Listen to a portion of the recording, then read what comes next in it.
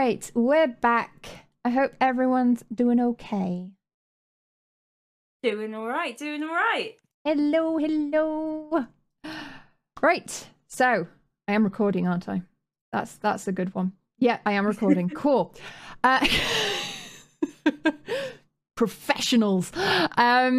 So, as I'm sure a lot of you know, this is our podcast recording.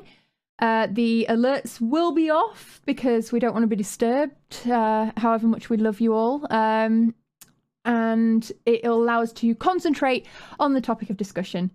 Paige, would you like to introduce yourself and tell us a little bit about the Through Our Eyes streams and project and such forth? I can do. Hello, everybody. I'm Paige, or you may know me as Arthremis. I'm the original creator of the Through Our Eyes streams and series. Drac obviously came up with the idea for the podcast, which has been fantastic. We're on our last one of the year as well, and we started these months ago, which is... It's insane. Oof. It's we've insane. done so many. I don't even know anymore. But yes, We started in February. Did we? Yeah. Oh my god. All right, fair enough. That's a whole year of my life I don't remember. So, but brilliant. Yes. So the Through Our Eyes series is where we bring together marginalized creators from all over the globe to discuss life being marginalized, whichever way that looks like, including intersectionality, which is incredibly important to us. We just had our last stream of the year last month, where we raised $300 for the Autistic Self-Advocacy Network, discussing marginalized genders. Which was absolutely fantastic. There were a few hiccups, a few illnesses, a few absences, but we got through. It was a very long day, but it was worth it for some incredible discussions. We will be going into next year with plans for more streams, but I haven't cemented what they look like yet because I do work for a charity, and the beginning of next year is incredibly busy. So there will be more to come on that soon. So, aim of the podcast is to take the concept of the Through Our Eyes streams and apply it to individual stories, because we were finding that when we were talking in those big groups that we weren't nearly getting into the nitty-gritty for each individual person, and we were just running out of time for everyone's individual story. So we came up with a podcast to highlight marginalized creators' individual experience, the stigmas, the taboos, the general lived experiences of each individual. So today we have the wonderful Psychit. Would you like to introduce yourself? Tell us your pronouns, a bit about yourself. Sure. Hi. I'm Psychit. I'm Claire as well. You're welcome to call me Claire. I go by she, they pronouns. I produce lots of content on Twitch and YouTube and those kind of spaces. Not so much on the YouTube at the moment because, you know, I'm really busy all the time. And I like, well done on getting through a year of podcasts. I do 2 podcasts as well around Elite Dangerous. So it's a good achievement. It's a good achievement. And it's a lot doing podcasts as well. I honestly don't think that people realize, I certainly didn't realize going into a podcast how much extra effort and extra sort of extra work it would be on top of just like creating the podcast is concerned. So well done. Just glad that we got it going. It's definitely been an interesting year. It's been a hell of a year. It's been great. Yeah, just tell us a little bit about your content and what you do and in general. I push buttons and things happen on the screen, and that involves normally playing video games. Sometimes things happen that I don't expect to happen. I do like predominantly family friendly content on my channel, which is ironic given how much in real life I swear like a trooper, but it's yeah, mostly space stuff, story, anything with a good story, anything that's a bit puzzly, indie games, just a lot of variety stuff. And I've recently got into like the weird park management games, which are a lot of fun, especially because dinosaurs are pretty cool at the moment, and that's quite fun too. Awesome. Right, and what brought you here today to talk to us? Well, was it the first Through Our Eyes stream that I did? I think so, yeah. I think so. Yes. I think the one where it was kind of like we could talk about anything, and it was a full overarching thing. I did that, and then I was like, oh yeah, sure, I'd love to be on a podcast and talk about it a little bit further. And then the year went. And I was like, well, you know what? Well, I play a lot of Dungeons and Dragons in my spare time, and Thursday is one of the days that I normally play D&D. So it that game is on really long hiatus at the moment, and I was like, you know what I can do? I can come on and do the podcast because I want to talk. I want to have a chat about stuff. Yeah, that's why I wanted to be here and like talk more and have more of an opportunity to like have a wider discussion specifically about sort of like my experiences.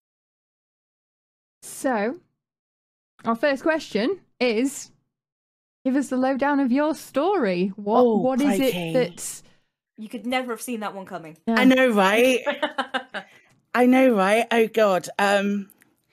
I got incredible. I had a lot of Prosecco to drink last night, and I was with a lot of strangers, and somebody said the exact same thing to me last night. Tell me your story. And I went, well, and I didn't stop talking for half an hour, so I need to be careful with this. So my story started with like aches and pains here and there as a larger person having and being kind of lethargic. When I was younger, I was incredibly athletic, and I could move around and very flexible, and I used to walk on stilts all the time. It was a big passion of mine, like being a proper performer and those kind of things. And then I started working in very, very sedentary jobs and getting back pain and all of those sort of things. But nothing major really. And then I started working in a call center, working in computer stuff with some beautiful humans. Like I was the only girl in a bunch of lads, and it was great. And we gave just like advice to old people who had messed up their PCs, and it was wonderful. And there is a reason I'm telling this story. But we had this really wonderful time, and I made some excellent good friends. And then one of my friends had a cold, but he had a flu-y cold thing, and he kept coming into work, and he went home one day, and my husband actually came and picked him up, and took him home. And he at the time, I think I was 33, something like that, and he was 27, around that sort of age. 2 days later, he didn't come back to work because 2 days later he died. And yeah, and that brought on where I'd been having pains before, and I have this reaction in my chest when I take morphine, and I go into like an anaphylactic shock, and it's terrible, but it would feel like I was going into that shock whenever I got into stress situations, or whenever, if I got on the bus to go to work, that pain started happening to me. And so that in and of itself was the beginning of a long time for waiting to get diagnosed with fibro. A very long time, months and months and months. For me, because I didn't really understand what was going on, it felt a lot longer. And then knowing that I had that, knowing that we were moving from where we were living at the time, my amazing husband went, "Why are you getting yourself stressed out about going back to work when you're in so much pain?" and we're going to be moving soon. We did a big uproot from Exeter to South Wales. So it wasn't like just up the street. It was a big upheaval, and I wouldn't have been able to continue doing my job anyway. So he went, just leave your job and concentrate on getting better. And I tried. I really tried. But it's something that you just live with, or you try and live with and deal with as best as you can. And it was a struggle. And then I found like streaming and was starting to make a little bit of a go of that, rather than having something that I would have to commit to more regularly, that like working behind a counter in a shop kind of thing, and being worried about sometimes missing days. Like working for yourself, in my opinion, working for myself was the best thing that I could do at the time. And then I did a 24-hour stream for Epilepsy Action, because my husband has epilepsy, and they're a charity that are really, really close to my heart. And I've done a lot of work with them in the past, and I was like, oh, I'll do a 24-hour stream, like, raise a lot of money, and it'd be really cool. 2 days after that, I couldn't move, get out of bed, I couldn't move, I couldn't do anything at all.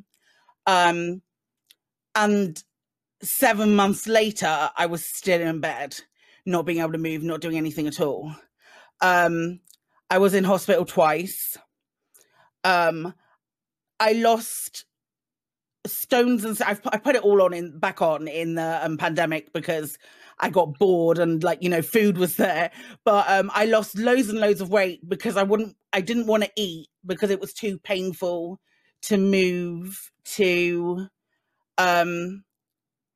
It was too painful to get up to go to the toilet. It was that kind of pain, and that took going to the hospital, going back to the hospital again and again and again, and actually being like stuck in a chair just on gas and air one time because they had no beds available. And 7 months down the line, they finally injected my spine. And I have two, I think you've got this as well, Paige, if memory serves. I've got two compressed discs, one of which pushes onto my sciatic nerve, and it means that I lose a lot of the feeling in my right leg. And so it used to be just pain and pain and pain. Now it's less pain, more lack of feeling. But there's also just a lot of pain that just like occurs nowadays. I get really, really tired, and it's not as easy. Life isn't as easy for me as it used to be. And I constantly have to walk. I walk around with crutches pretty much 90% of the time. I'm certainly not as mobile as I used to be. So it's like for the last 2 years, let's say, it's been a huge learning curve of learning how to live now as like somebody who is like officially classed as being disabled, as opposed to not just being like having aches and pains here and there, if that makes sense. Mm-hmm. Sorry, I'm not trying to ask a question. I'm just trying to cover Strigger's butt because she's. I can see that. It's okay. She has this habit. Work meetings recently. Every single podcast stream, she decides to clean her butt. Right. So, how long have you been? Would you say that this has been going on for you then? Oh God. In total, like more of the diagnosed part rather than just the aches and pains occasional. I would say probably like 6-7 years, around that. And you say that now you're officially counted as disabled. Yeah. How was it before that point? How is like working before that point?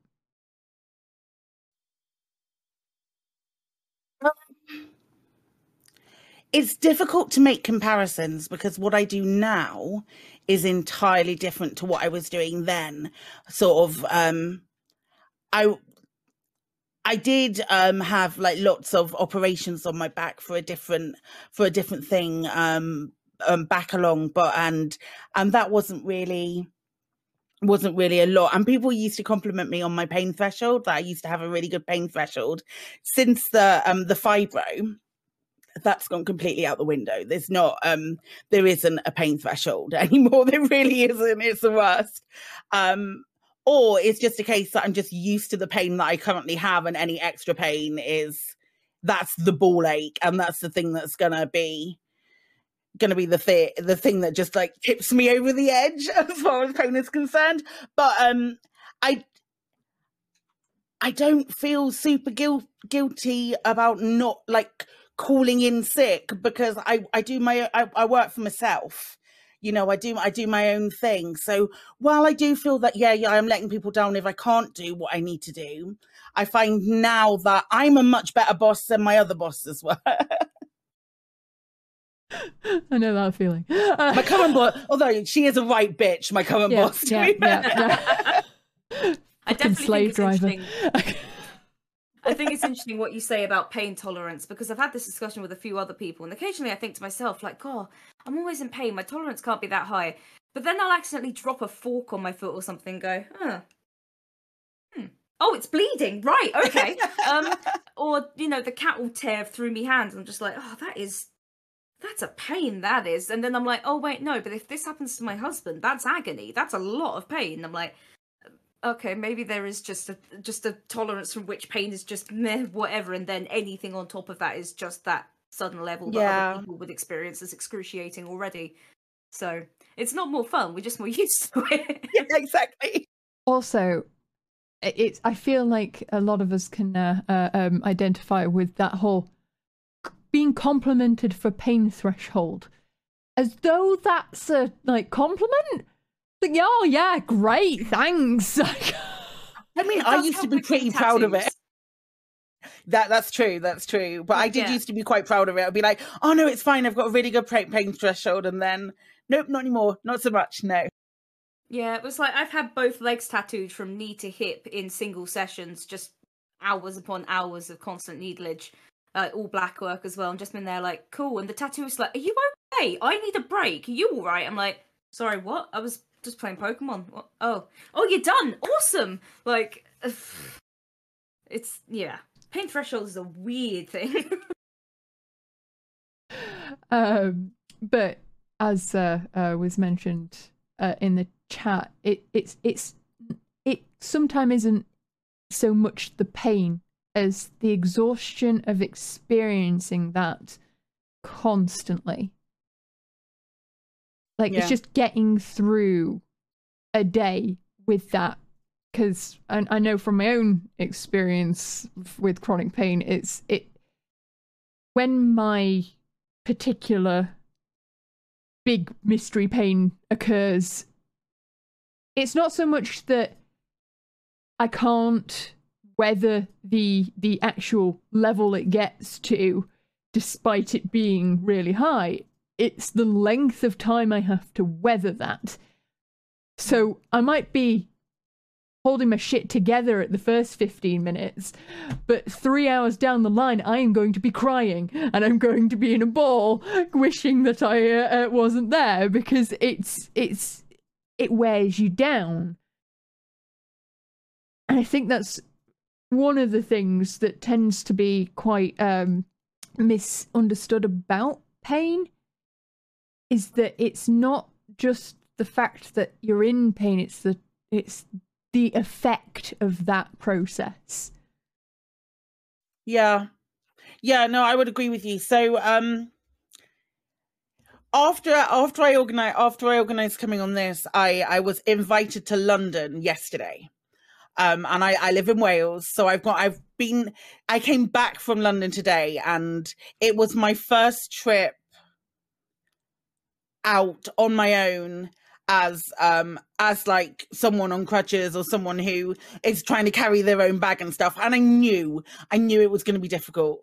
I absolutely did. I wasn't expecting to be sat in a bar with like feeling all of the pain in my ribs, and sort of sitting there thinking, I have to go, and I'm like I'm staying at a hotel. I have to go now, and I'm going to uproot everything by saying this, because they're going to be like, oh no, Claire, we need you to be, I need to make sure that somebody gets you home and all of that sort of stuff.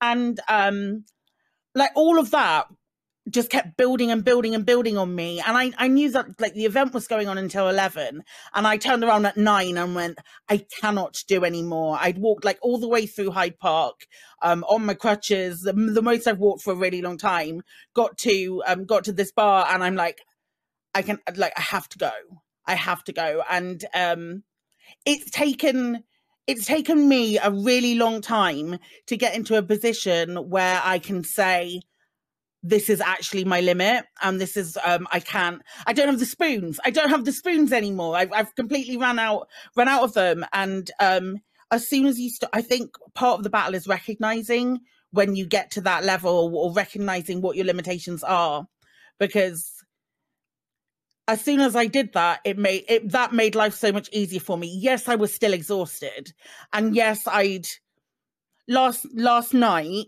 because my legs were in spasm all the time. I like every couple of hours I had to get up and walk around a little bit, and then go back to bed. So I am absolutely exhausted right now. I was like, I have to go back and stream. I have to go back and do a stream, and I did an hour and a half this afternoon because I was like, nah, not happening. And then I just laid on the sofa for the whole of the time. And it's just so much more than I expected it to be, so much more of an effort. And it's a huge learning curve, especially not having a partner, or not having somebody with you, doing something on your own. And a lot of these kind of things that I'd love to get invited to again and stuff in the future, it's going to be like a one person thing. You know, I'm not going to get a +1 to a lot of this stuff. So I've been home, and I've been sat here sort of like writing out the kind of things that I need to buy to make solo travel as like an individual who has to use walking aids, make it more of a possibility, because there's no way I'm wearing an over-the-shoulder bag again, because I'm dead. It's just not something I thought about, you know. It's so weird. It is strange, isn't it? I definitely relate to what you. Oh god damn, we do this every bloody time. Sorry, Jack. There's like a second lag between us, and this always happens. Oh goodness me. You go on.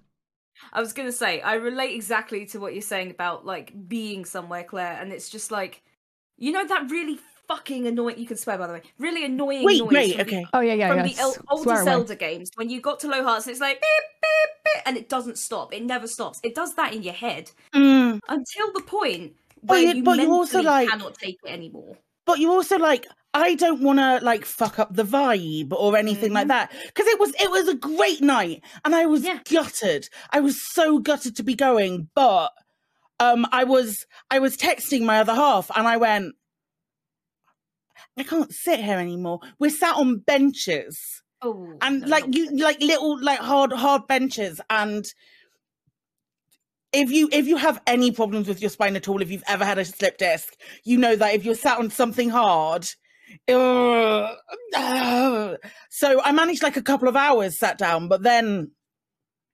no, it's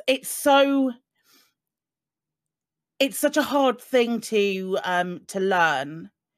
And I feel like even after suffering for sort of 6-7 years, and I know a lot of people probably have suffered a lot longer, but even after suffering for that length of time, I feel like it's something, that kind of thing is, or preparation is something I need to get better at, because I haven't really had an opportunity to do something like this before because COVID, you know?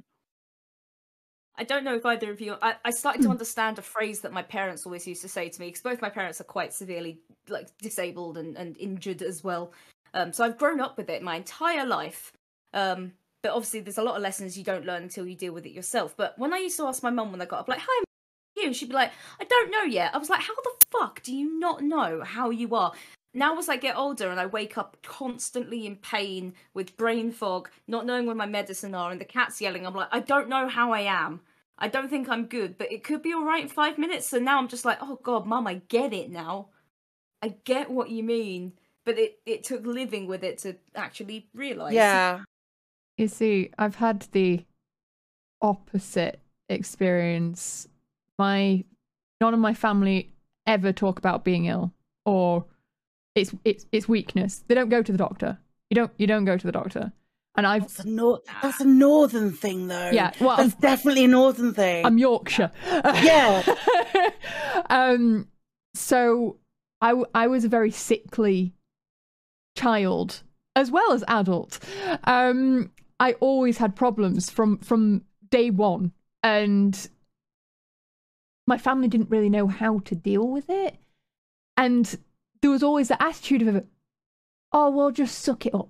You just suck it up because you'll be fine. You'll be fine. Just stop making such a big deal about it. You don't want to be wasting doctors' time. Keep on going back because it's taken the remaining family that I still talk to until this year, really, for them to actually genuinely realise that this is me sucking it up. This is like if I'm going, then it is like bad. It's a prolonged thing. It's a long suffering thing that my norm is what you'd have on a very, very, very, very bad day. The point where I was talking to this comes up a lot now. I was talking to my granddad earlier on in the year, and we were comparing medications because him suffering from pancreatic cancer, he had a bunch of the medications, and it was suddenly I understand it now. He actually understood what it was like to have that, and for him it was only a small period of it, and it was just like, it is something that it takes a while to really understand, or you have to experience it. I think it's that's true. Absolutely right. There's an element of selfishness in my family in regards to it. Not so much from my sister, but my mum was, when I was starting to go through stuff, my mum was really ill. My mum was really, really bad, and she had a tumor on her ovaries, and she was going through a lot of stuff. So I felt like it wasn't something that I could talk to my mum about so much. And my sister has gone through a lot of stuff as well. And me and my sister are really close, and we get along really well, and we can share, we can kind of one up each other with pain, and that's fine. But it becomes quite difficult when I want to talk to my mum about it even now, because I think my mum still looks at me like I'm 12 and I've got the whole, like I'm in my early 20s and there's nothing wrong with me, and I've got the whole of my life in front of me, and I can just suck it up, that kind of thing, even though she's been through so much. And I think that's really, I find it really, really interesting. That there is an element of that with some people, whereas like other people who have gone through stuff can be like, yep, no, totally get it, totally get where the pain is coming from. Some people are like, oh well, you think you have it bad. Yeah, well, yeah, actually, yeah, I do. I'm sorry that doesn't fit. It's tricky. Yeah, I mean, I do wonder whether I could have been diagnosed with something when I was way, way, way, way younger, and it wasn't that my parents didn't care or that it was a bad thing. It was just that when I was 6, my mum was the age that I am right now. So I'm 27. My mum had me when she was 21, and my dad was 23. They were babies, absolute fucking babies. And they then had 2 kids before they were even the age I am. And they hadn't even started to hit their stride in terms of pain and what they go through. So I don't begrudge them that they didn't know what they were looking for, but I still remember just being in like a play park and being like, my knees really fucking hurt. And they're like, it's growing pains, it's normal for a kid. And obviously I'm the first kid, so that must be what it is. Doctors say it's growing pains, it must be growing pains. And I'm like, pretty sure that was childhood onset arthritis, because dear fucking god, it still hurts the same today, and I still can't jump or step down off a chair without feeling like I've broken a bone. And it's just like, geez, kids need to be listened to a little more, whether it's ignorance or complete negligence, unfortunately, as it seems like Drax experienced. Oh, well, mine was it was. I mean, at the end of the day, I'm not surprised that anyone missed this, but it's the fact that quite often, especially if you're a tall individual, you're told, oh, expect stretch marks. Expect when you're growing, when you're a teenager, expect stretch marks, because you'll be growing rapidly and such like that. And it's like, okay, yeah. So I thought nothing of it. My family were just all like, yeah, it's just because you're really tall. Yeah. Turns out it's hypermobility, bitches. Yeah, that's a collagen fuck up. Like when I went to go and get reviewed for fibromyalgia, they looked and they were like, you have a lot of these. And I was like, I don't know. I have them. I have them here and here and here and here and here, and like, yeah, okay, yeah, that. Sure, got that. Wait, I'm not supposed to look like a tiger? I'm not. But it's silly things like that, isn't it? But the thing is that, yeah, kids, you don't. If you've grown up, without any ailments or much illness in your families, it's not surprising that they tend to miss things in kids. It's a book on what fucked up shit to look for in your children, when it's the idea that kids are pure and beautiful and there's nothing ever wrong with them, because the idea that something could be wrong with a child means you've sinned, and it's like, okay, right, we've gone completely the wrong way here. Like, stuff can be wrong with kids, and you make the kids' lives a lot easier, and your own lives a lot easier when you look out for it. I guess just listen. It's weird. It's weird because it's like everyone in my family suffers and has suffered from even before I have suffered, and it's really strange to feel a little bit like my experiences are maybe a little bit on the back burner in comparison to others, and I don't begrudge any of that and one of that, because everybody has got their own shit that they're going through. But for some a little bit of an extent for me was the feeling of like, oh well, you don't have it as bad as me, and yeah, I get it. I get where you're coming from with that, but your issues shouldn't invalidate mine. Yes, exactly. Just because it took me a really long time to articulate that. Then I'm sorry. I mean, No, don't worry about it. We've got the time to and if there's anything that Paige and I understand, it's brain fog and muddling up our sentences and not being able to get shit out. I'm sorry, I'm so tired. No, it's okay. Thank you for even coming on when you were obviously very, very... I was like, no, I've committed.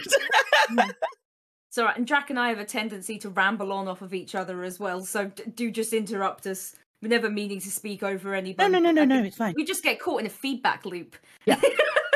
Yeah, I think we have you have that thing where we want to chip in because it's something that we're all really passionate about, and it's something that I like to talk about personally quite a bit and like raise attention for on like the stuff that I do, especially like the live content that I produce, because it's such a big part of my life. Such a huge part of my life that I'm never gonna stop talking about it, and I'm so glad that other people also use this platform to talk about shit like this. Yeah, I mean, it's one of those things as well that I think saying it's such a big part of your life. It just reminds me of a funny comment I made with somebody I know the other day. But they were talking about people first language, and I was just like, okay, I understand why you're going that way and saying, a person with disabilities, like, fair. but I prefer to be called as a disabled person. And I was like, how's the easiest way I can explain this? All right, you wouldn't say a person with a gay. You would say a gay person, because it's part of your identity and who you are. And then afterwards I looked at myself and went, okay, I get what I meant, but Jesus Christ, Pete. Hello, good afternoon. I have a gay, please. Yes, hello, person with a gay here. Like, I need some help. Like, but I'm just like, okay, as a self-called gay, that's fair, but that could have been better explained. But yeah, there you go. So people first language doesn't work for everyone. For me, I like these conversations, especially in the podcast, to be more of a group discussion with a focus on one person's individual story, purely because I think what's important to highlight in these sessions is that it's not such a isolated experience. Like, everyone has their individual experience, but it's so easy to feel completely and utterly alone in it all. And that's what I like about... That's why, you know, I mean, otherwise I'd just be like, no, we don't talk at all. We just listen, you talk your entire story, and then we're off. I want you it to be... do that, though. Yeah. It has to be conversational. It's the only way that we can sit down and like have these conversations. And one of the podcasts that I do, like I swear I have told the same story over and over again, because you just bounce off people and you're like, oh, I've got something that I can say, and something like a reference to make against that. And why would you not? Why it would feel stale if you didn't do that. Everyone else have ADHD as well, because my God. Oh. Anyway, let's get back on track. So we've talked quite a lot about your individual experience, but like let's focus in a bit more about like what challenges you've faced in this. So we've Paige, are you okay to... Yeah, I'm alright. Just got spasms in the legs, as you mentioned earlier. It's all good. No.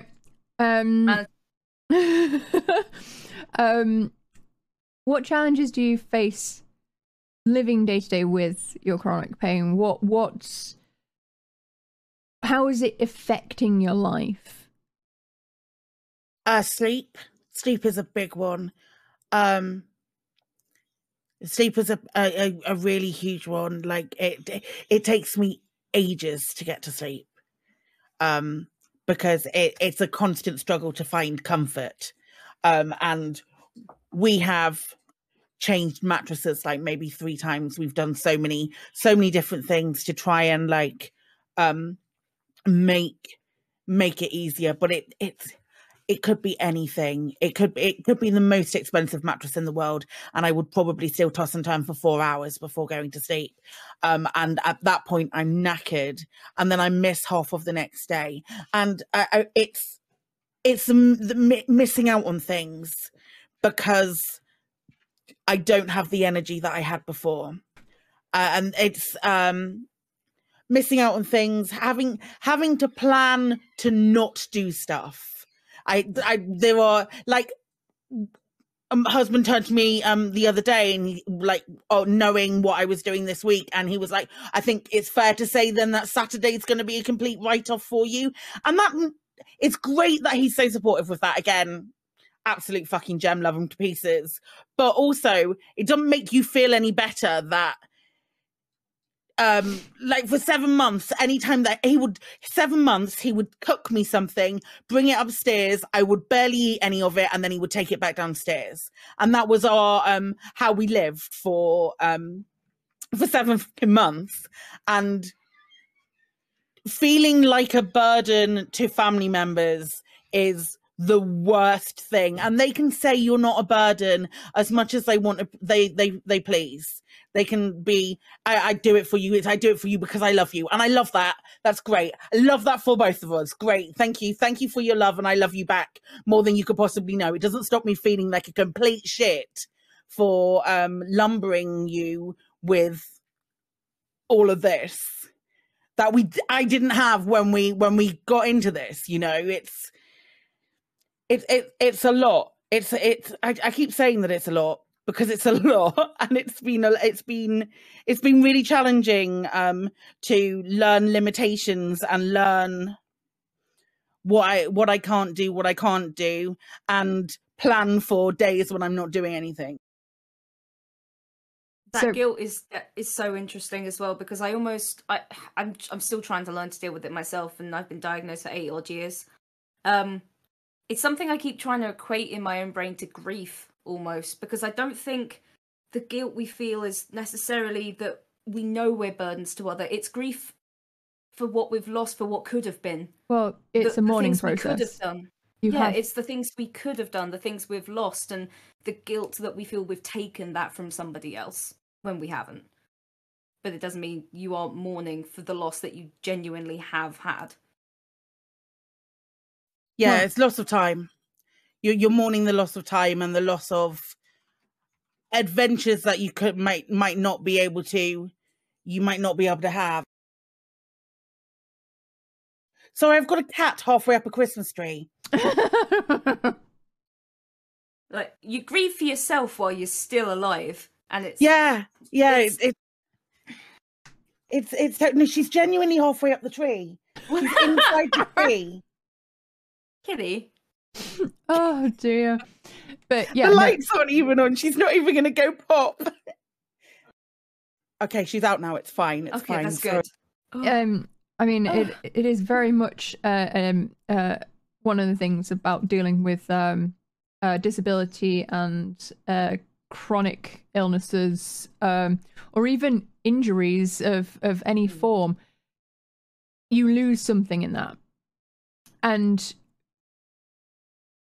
what people don't seem to ever expect is how angry and upset you are when that happens, because we all start off with this, like, well, at least the millennials do anyway, with this conception of how great our lives are going to be because we're going to be able to do that and that and that and that and that and that, and then something happens and it will hit, like, gradually out of nowhere, or however it happens, and we've got to take that, like, big grand idea that we had and give up on it because we're not going to be able to do it the way that we imagined. And that in itself is an act of loss. It is, you are losing something. Something has died. That old version of you is dead. And you're going to have to go through all of that processing that you would from the death of a relative or a pet or whatever. It's the same concept, but people don't realize that they're going through it. They just feel angry and lost and directionless because they don't understand why they feel like that. And I think it's symptomatic of the modern age as well, which is going to sound like such a fucking millennial thing to say, but hear me out here. I'm not saying media is to blame, but I'm saying there was a movie renaissance in the late 90s where main characters started to become heroes, and it was an everyday person who became a hero. And it's very much every single book, every single TV show that I've seen, it stopped being about family. It started being about an individual who was incredible, and every child was raised, or at least from what I experienced, to believe that they were special and that they could do incredible things, and anything they wanted they could have, and nothing would stand in their way, and, you know, superpowers abound, and witches and wizards, and, you know, even if you've had a terrible childhood, you'll grow up to be the most powerful person in the world. And that's not to say we shouldn't tell kids that they're incredible, because every kid has the potential. But it's meant that a lot of people have grown up incredibly angry when they realise that it's not necessarily attainable. And a lot of it is Hollywood and sparkles and glamour and magic and 300 people working on a project for 5 years to show you 2 hours of somebody being great. And none of these heroes are disabled people, at least not popularised. And none of these heroes ever have to slow down. So when you're told you don't get to have that dream you told you were meant to be as a child, so you have failed. Everything you've worked since you were 6 for, out the window. Good school grades, fuck you. Doesn't matter. You can't walk now. Have fun. And it's just, when I say it's symptomatic, it's because that idea is what's been fed to children for years, and adults as well, who experience that renaissance of, you could be the one, the magical one. Have you got pink hair? You're the main character. Get the anime out of here, Drag. Hey, wait. No.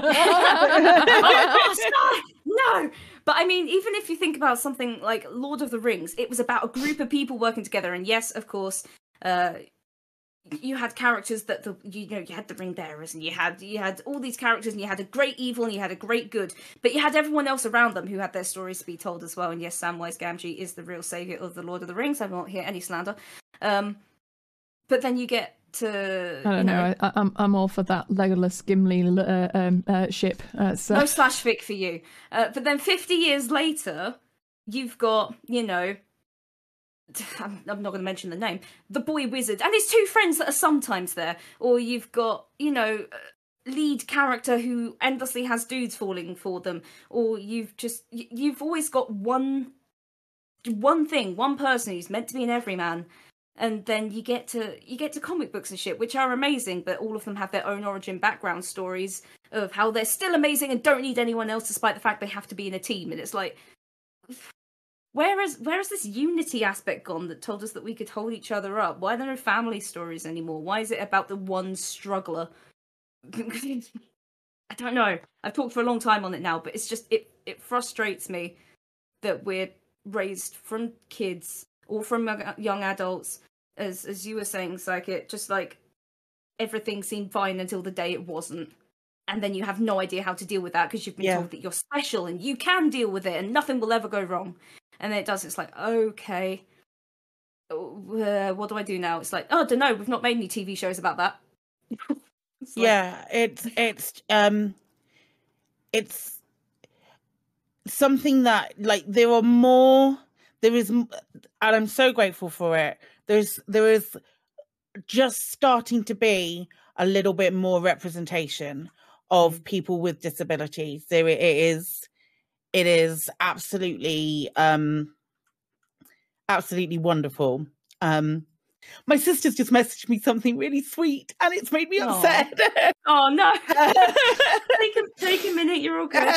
But it's so nice to have like more representation for like lots of different disabilities, and I'm thinking about Hawkeye as a prime example for having having more like visibility of deafness. And there are some amazing characters within like Marvel stories which have excellent examples of being disabled people or having these afflictions that they need to be brought onto the camera more. However, there's not a lot of chronic pain sufferers, and if there are, they're just not talking about it.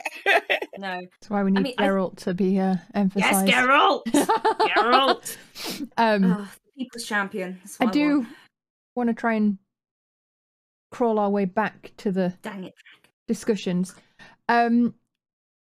I mean, you just mentioned that you just got something nice from your sister. How has it been affecting you socially? You did mention earlier that, it affects some of the social situations you've been in. It pisses me off because 9 times out of 10, I'm like, I have to leave. And I can't drive. And if I'm in a lot of pain, even if I could drive, I wouldn't be able to drive. If I can't move my leg, I can't I can't do it. So like half of the time I'm like, I have to go, and then I have to uproot the whole situation.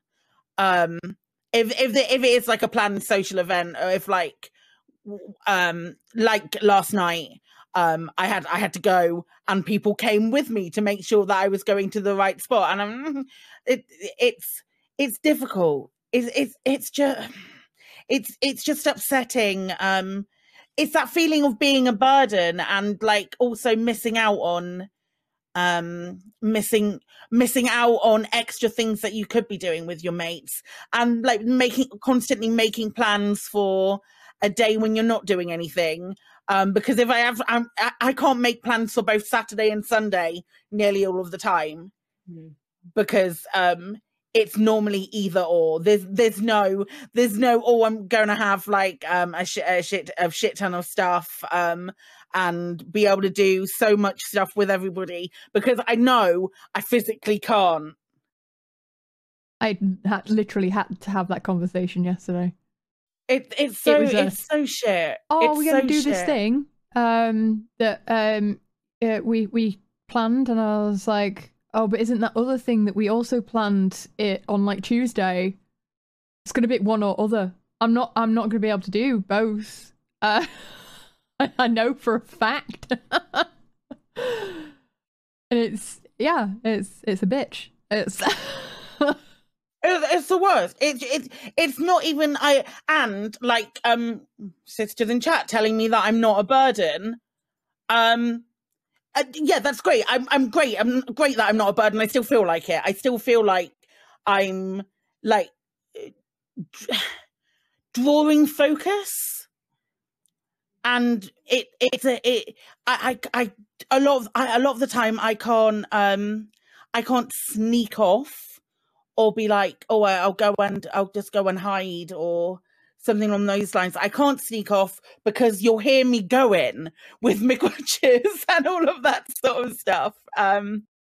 So that I make a lot of commotion when I leave because I have so much shit and baggage that comes with me, not just the emotional stuff. Normally I've got a bag full of shit and that. We become burdens to ourselves, I think, more than anything. I mean, and I don't have my glasses on, so if it's Frankles or Frankies, let me know. Don't let me know, I can't fucking see it. Ultimately, you can only be independent with support, and that's the more annoying fucking thing, because we can't even be left alone with ourselves because we have to constantly monitor. And other people, their kindness it means so much. But like, if you just wanted to leave and just do your own thing and get into your own headspace, other people feel they need to come with you to make sure you're okay, and maybe that is true. Maybe you genuinely do need that help and don't want to admit it, and by you I mean royal you, not specifically you yesterday. But oh no, I had no fucking idea where I was going. It was really helpful. That's all right then. It's one of those things where I've tried to, like, if I've been at an event and I'm like, I need to go back to back to my room in this building for a little bit, I know where I'm going, and somebody will pass you and be like, oh, can I walk you back? And I'm like, no. Possibly could need it because I'm going to fall over, but no, I just, there's too many people caring about me right now. I need to care about me and nobody else, so leave me alone. Thank you, no thank you, bye-bye. Oh god, I've fallen over. And it's just a problem.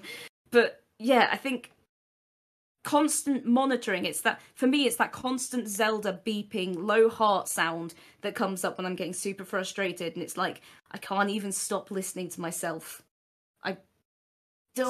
Sometimes we want the space to be able to be reckless and completely and utterly daft and not do the thing that we're supposed to do, but we just want to not.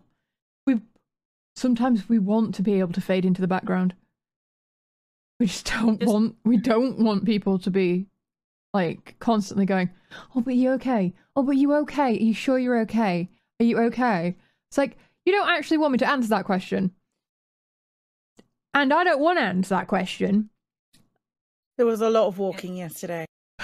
There was an awful lot of walking yesterday, and people who were with me, it was so lovely, and I'm never ever gonna knock the whole event and everything, because it was just such a lovely time, and I'm so glad that I got to do it and those kind of things. But at least 3 people every time whenever we were moving somewhere else going, are you going to be okay to walk there? Are you going to be okay to do it? I'm just like, okay, what if I say no right now? What is going to be the benefit? Because we are walking from one place, which is in Hyde Park, to another place that is in Hyde Park. What are you going to do? Is someone going to piggyback me? Is this what it is? Because I'm a big girl. You're not going to be able to piggyback me, you know? No. I You're have gonna no need my crutches. alternative. Yeah, exactly. I have no alternative. Let's just let me blinker, let me get sat down, and then we'll be okay for a little bit. Let me have a rest. And but you don't want to say that. You want to say that, but you're like, no, it's fine. It's fine. Thank you. It's fine. No, it's fine. I'll be fine. Thank you. And it's just like, will you be okay on your own? just No, let me do I my don't. thing. Do I look like I'm okay on my own? Yeah. But I am fucking out of have to. breath. I appreciate it. I really do. You are such a beautiful human for like being the nicest being on the planet. Thank you ever so. But Fuck off. I'm good. Yeah. I sound like SpongeBob up on dry land right now, but I'm fine. Just I'm as fine as I'm going to be under this questionable circumstance. Like, it's just. Yeah. I mean, I've had that went out with family as well, and they're like, "You do know we can just stop," and I'm like, "No, we can't just stop, because if we just stop, I will stop. We cannot just break." And there's a bunch of other people with us. They've already walked off because they don't know anything's wrong. Just because you and I know something's wrong doesn't mean I can stop. There is no room here for me to just stop everybody else for what I need is 30 seconds. Like, it becomes a fight between the very well-meaning who don't know how to do anything, and we have got no fucking clue either. It's like, I don't know what's best right now, so I'm carrying on. Yeah.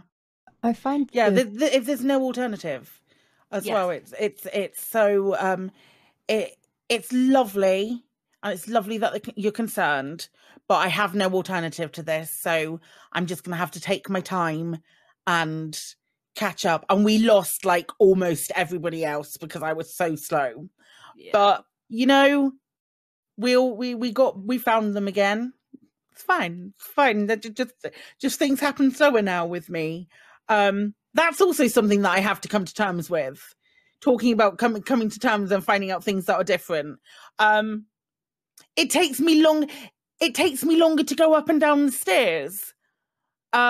Just like little things like that, where things that you take for granted as a fully able-bodied human, now I'm like, oh shit, I wish I'd taken more care of myself so that I'm not in this position now.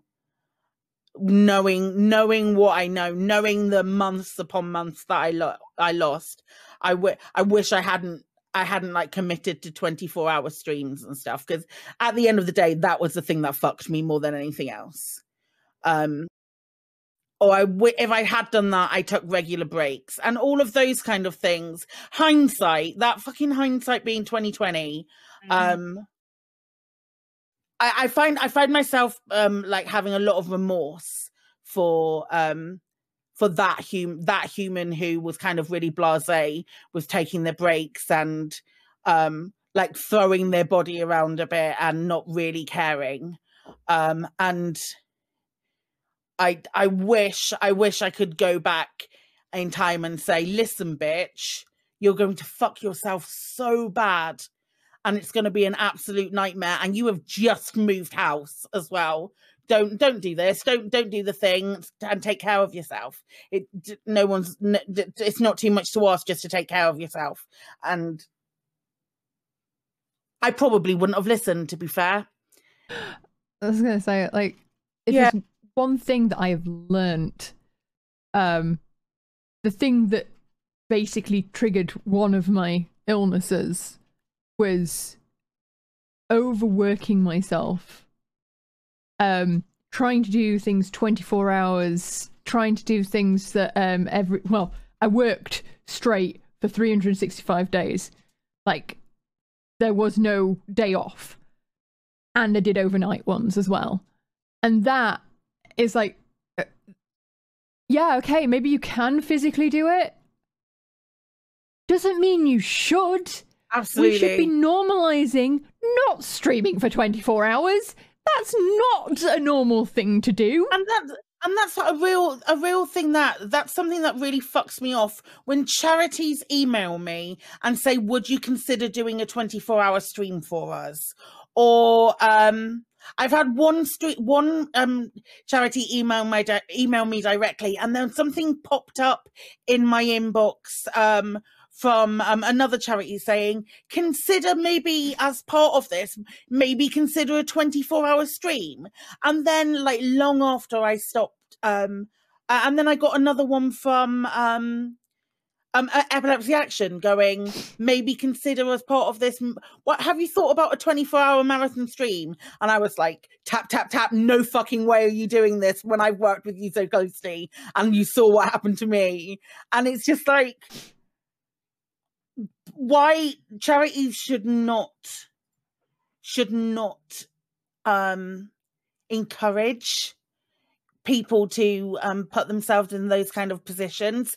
If somebody feels like more than able to do it, if someone feels like they are able to be like this a great human and do the charity stuff for that length of time, absolutely fair play to them.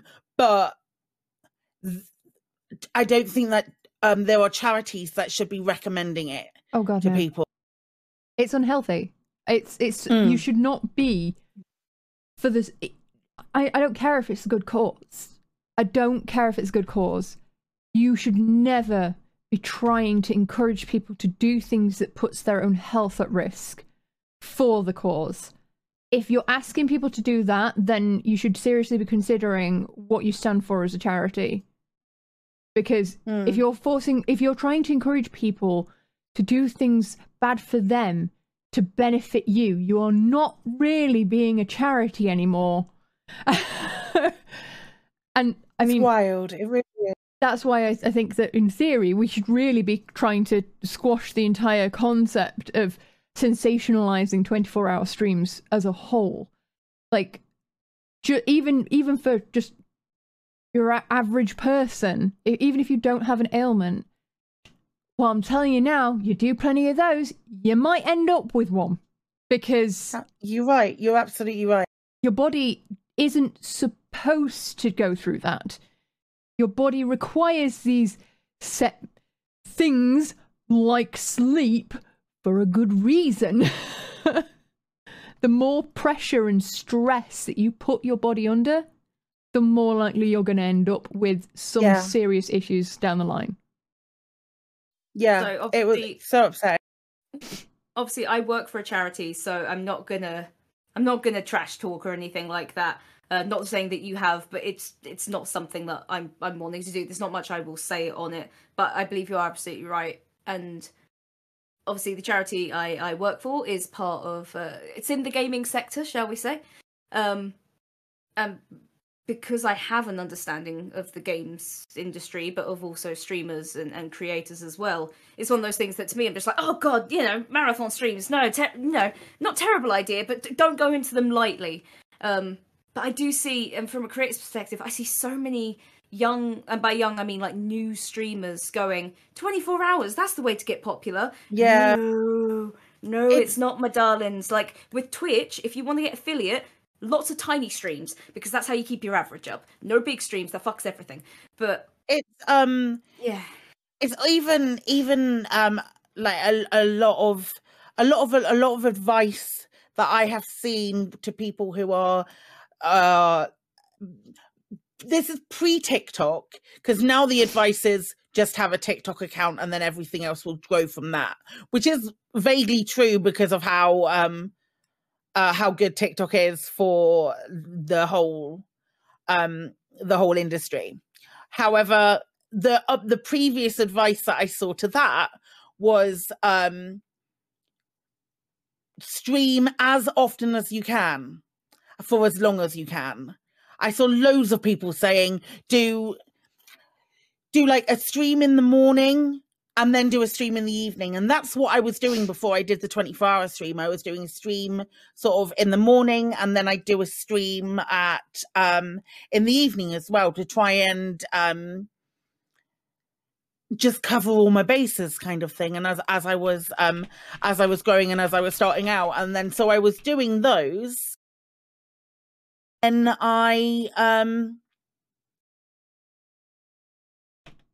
then I did the 24 hours as well. So all of it, and my sleep was fucked. So everything like all of that sort of like shit on top of each other and on top of those the other, it's just one of those things where I wish I could go and see old Psychic and say, listen, if you're going to do a long stream, cap it at 12 hours maximum. Because then you do 12 till 12, let's say, and then you get a full night's sleep and you can maybe take the following day off. I'll let you take the following day off, love. It's fine.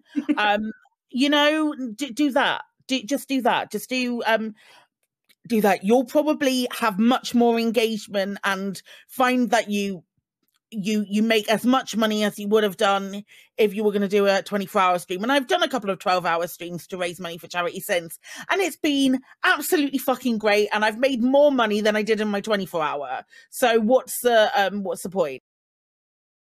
One of the impetuses for illness as well, especially with things like fibromyalgia, brain, CFS, ME. Normally, what will kick those off is an illness event, so something like glandular fever, or you know, like a really fucked up flu, something like that. And it sounded like, because obviously, Psychic, you said that your colleague was sick and then you were in close proximity with them, so I don't know if that meant you got sick or not. No, it was the fibro was to clarify, the fibro was a stress. It manifested itself in a physical ailment, because of, I fucking loved this dude. He was, like, I think about him probably like 3 or 4 times a day. I think, I wonder what if he was doing stuff now. He'd probably, because like his housemate is still one of my best friends, the guy he was living with, and he's like one of the mods on my channel and things like that. So if he was still with us, how would life would have been? He had such a like, in the short time that I did know him, and I only knew him for like maybe a year tops, but in that short time that I knew him, he had such a profound effect on me that I am a very long way from being over his passing, and I don't think you ever are over his passing. For anybody who ever suffers grief, Google Reddit waves grief and just read that passage by a user called G Snow, and it is fucking beautiful, and it is the best thing that I've ever read. But you will never, I don't think you ever get over anybody who you're close to. But because of how sudden it was and everything, and I'd never experienced that before. Really fortunate to have not experienced that before. But because of how sudden it was like everything just manifested itself into this stress that just went through my body. And last night, just before I started, I was like, I have to go. Just before that, I was starting to get like full pains in my chest. And I genuinely thought that I was going to have like some kind of heart attack there. And I was laying in the hotel last night thinking, oh my God, I'm going to be waking up screaming because I'm going to have, I get really bad cramp in my legs as well because of like everything. And I've woken up in the middle of the night screaming because of how much pain I'm in my legs. And I have totally lost completely the train of my thought, but it's just so scary. Everything is just I hate it. I fucking hate being in so much pain all the time, and I wish I could do something about it that is more than just taking a tablet. I wish I could go back and say to that bitch who was planning her 24-hour stream and was not giving a fuck about getting up and having rests and breaks, what the fuck are you doing? Yep. Because that's all it is, really. Yeah. I'm sorry, I went on a full fucking tangent, and it's I'm very tired. That's right. And thank you for clarifying. I didn't mean for you to have to bring up your friend. No, it's fine. It's fine. I'm thankful you did. 'Cause what I was wanting to get across is that a single traumatic event, be it something like that causes major stress. Oh, yeah, that's what we're talking about. Okay, thanks. There you go. We got there. Or an illness or something like that can trigger a chronic illness, because you don't have to be genetically predisposed to it all the time, as far as I understand. Jack may know better, as people that do genetic things. You don't have to have a predisposition for things to occur. Like, it's just it's more likely to occur if you have that predisposition. Yeah. But so doing a 24-hour stream when you are not prepared, you don't know what you're doing. That's not to say you never could do one, that it wouldn't be fine. But if you don't know what you're doing, and you don't know to take breaks, and you don't know to drink plenty of fucking water, and to stop if you need to stop, you can't just force your way through it. I mean, you can, but you should not. Like, you absolutely should not. My very last stream and my very last day at Frontier was a 24-hour stream, sat on a wooden bench. So I definitely fucking feel you there, Claire. Doing social and stream moderation and etiquette for 24 hours straight, which was a 36-hour workday, and believe me, I was fucked for weeks afterwards.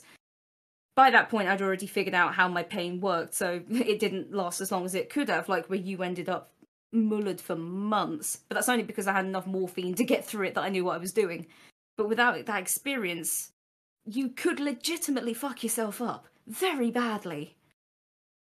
I mean, I refuse to do that now. Knowing what I know and knowing how it made me ill, I refuse to put myself or anyone else around me in that situation. The most I will do is, I think I've done a 12-hour one, and that was a very particular event, and it was with other people. It was when we did a special effect one, and I was fucked afterwards, absolutely fucked. Now, you should not be doing that to yourself. I mean, you don't, as you said, you don't need to do that to get somewhere on Twitch. I do 3 hours at a time, 4 times a week. Like, do what is physically good for you. Do not be pushing yourself to it. It is really difficult when you start, and when you start gaining that little bit of traction, and when you start seeing, oh, people are actually enjoying this, people want to come and chat to me, people want to watch me, and there's a narcissistic, my chronic pain and my narcissism fight all the time, because it's like I really enjoy, I come from a huge performing arts background, and this is such a good avenue for people who are less able-bodied, who might have been more able-bodied in the past, and now can do this. I can just sit and talk shit for days, you know, and people, like, if people hop along and come and enjoy listening to me, I want to stream more, and my body goes, what the fuck are you doing? I'll try and squeeze in a cheeky Saturday stream. The fuck are you doing? That kind of thing. Do something, anything slightly off schedule, and your body's like, why? Why did you bother? What is the point? What did you hope to achieve with this one thing? Because, like, you may as well not have a weekend if you're going to do that. I've pride myself on, like, not doing a lot of things that are outside of a working day, because I like having my evenings with my other half and having my weekends with my other half and my dog and my cats and all of that sort of shit. It's important to me to have my little family and have our little family things. I mean, a lot of it is still spent sat in this chair playing video games, because it's such an intrinsic part of our life and what we do. But it's more sort of like at the fore. I'm not like being presentable. I don't have my lights on. I'm like sat in darkness, you know. So it's fine, and I don't have to worry about putting on a face and all of that sort of shit. There is a lot of pre-prep for the pressure. Like, and then you have to put you're putting the pressure on yourself and being like, okay, you've got to be engaging. And if I'm in a lot of pain, and if you're in a lot of pain, there's no way that you can do that. There's no way that you can be reliably that if it's a lot. So there's so much to bear in mind with pushing yourself, and yes, you want to do as well as you can, and yes, you want to be the best that you can, and do as well as you can, because this is a really fun platform to engage in. It's just good fun, and I enjoy it for the most part. But there are days when I'm like, yeah, I'm gonna be shit today. I'm gonna be shit today. Sometimes those are my best streams because I'm not shit, and I like. Oh my god, I feel that barrier. You jump that as soon as you've jumped that mental barrier, and you're like, okay, yeah, maybe I am feeling a little bit shit, but maybe I need that boost from the beams in chat that show up. You know, the lovely people in chat that will come and say hello.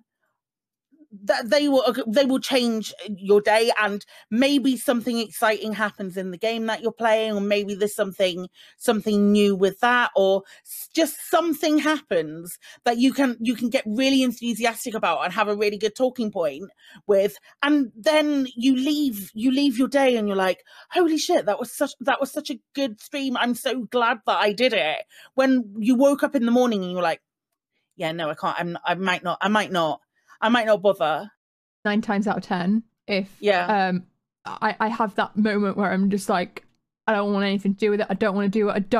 I'm not going to do it. I'm going to just stay in bed. I'm going to be, fuck this, fuck that. 9 times out of 10, if I get up and go and actually stream, those are my best streams. Yeah. I don't know why, but it's just one of those things. It's that case of like, despite the fact that, I mean, just as a streamer in general, you go through exactly that process. Yeah. As a disabled streamer, you go through that process and then go, and everything fucking hurts. I just want to cry. Everything hurts, and I have to walk downstairs to go and turn on my computer.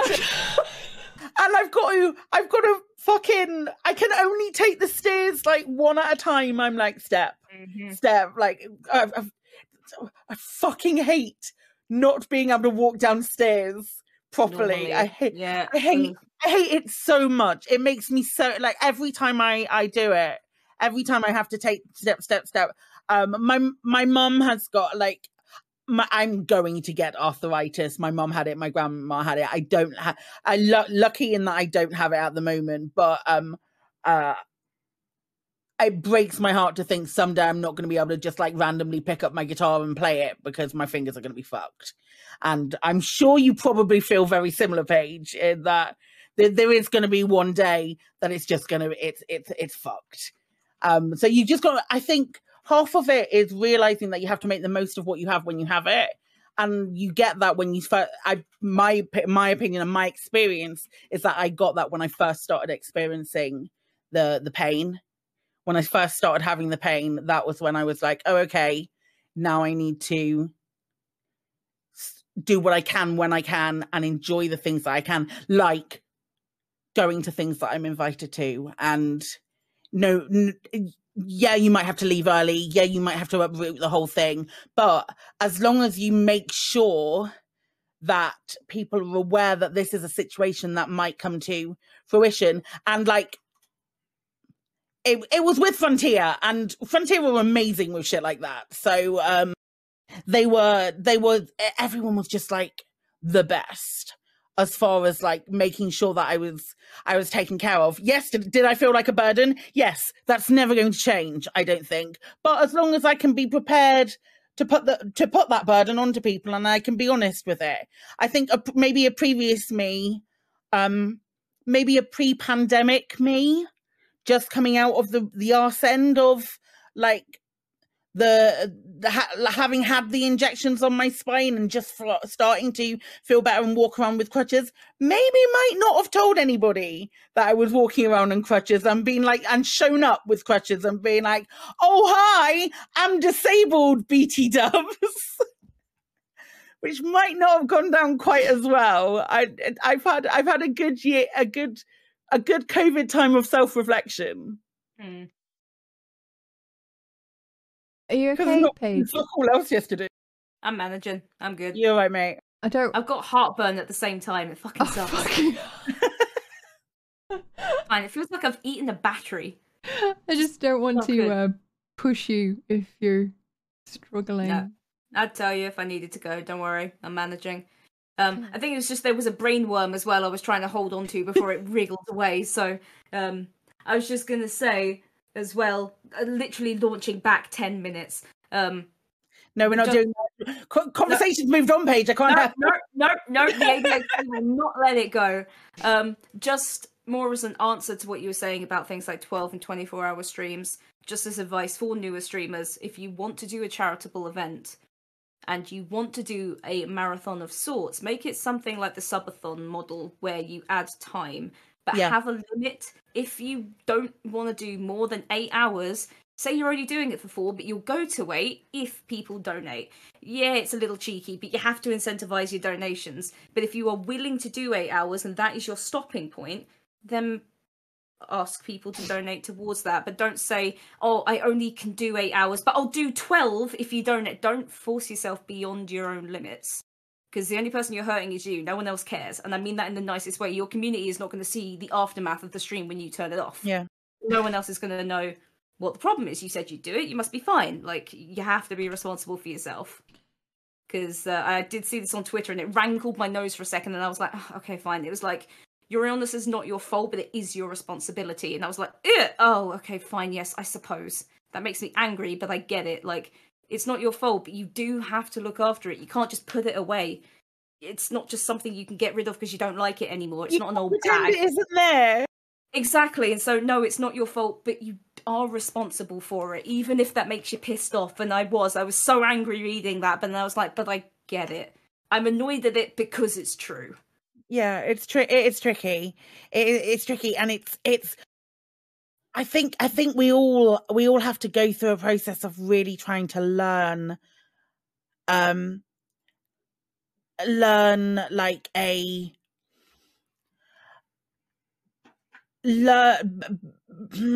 becoming more aware of your body's limitations is the tricky part. It's the tricky part because I find that I always want to commit to more than I can. I always want to. And like my husband is very, very good at going, do you need to go home now? And that's so sweet because like we've been at things where it's been like his friends and stuff, and I've gone as like a +1 or something, and he will turn to me and go, if you need to go home, I will drive us both home.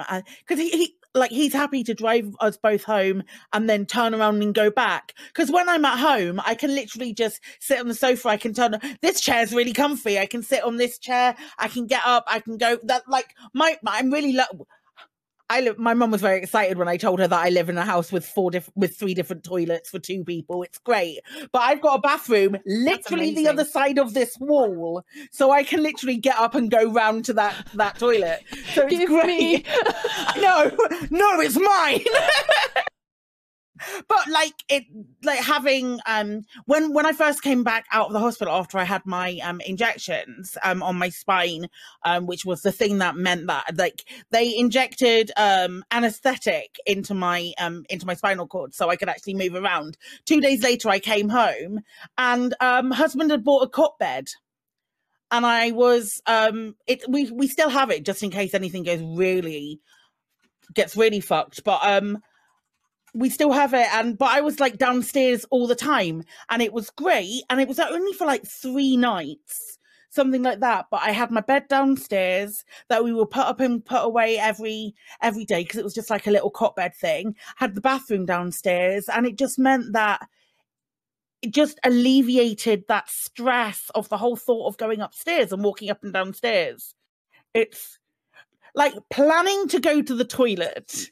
Forward planning to go to the toilet is one of the worst things that I've ever experienced. And it gets worse as you get older. Especially if you're on your own as well. Yeah. Suddenly it's like, what if I need to go to the bathroom? How am I going to do that? And then if you decide if you decide you're in too much pain, so you're just going to hold it, then you're like, now my bladder hurts. This hurts as well. What the fuck? Yeah, but then you're like, oh no, everything hurts, and now I have to go. And then when you stand up to go, this is getting worse. When you stand up to go, this podcast is all about TMI, to be fair. Gravity is an absolute cunt. And then you're like, oh, well, right, I mean, that's it. That's my day. It is the waddle. It is the waddle.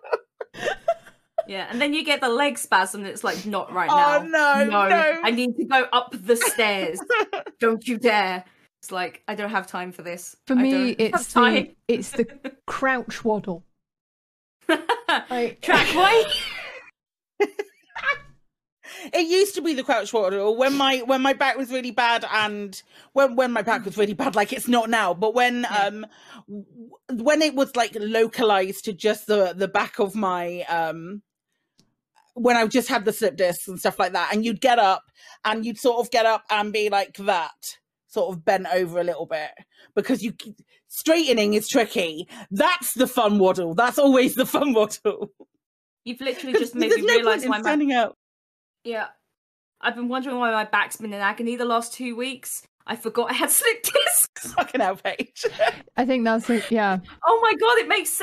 That's why I can't get up in the morning. That'll be why. As soon as she went like that, I'm like, oh, that's what the back feels like. Right, it's the discs. Got it. Okay, I need to move the mattress. That definitely brings me onto our last question that isn't audience questions. Hold on. Sorry. I just thought of a way to shoehorn in your favourite subject. Constipation? Yeah, oh, you spoiled it, for fuck's sake. Claire, obviously we've talked about the needing to pee issues, but medication often causes constipation. There you go, Drac. And that's a bitch as well, because then that hurts too. Yeah. And like I was saying before,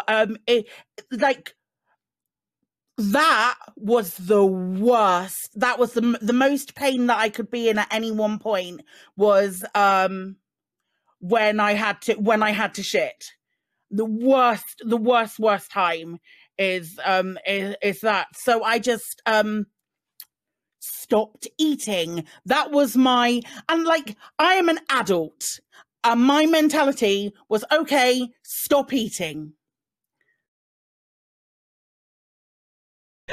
But, mine's I'll only drink liquids, so everything will be liquid.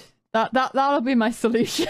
Yeah, just stop. Just don't eat solids. Don't eat anything. Don't and like bless him, he was so worried about me because he'd bring up 4 meals and I'd eat like maybe a breadcrumb, and he'd be like, oh, you're not eating? Oh, no, I don't really feel hungry. Well, I'm not really doing anything. I'm not really exercising or getting out at all. I'm just like really sedentary. So I'm not needing to eat as much food.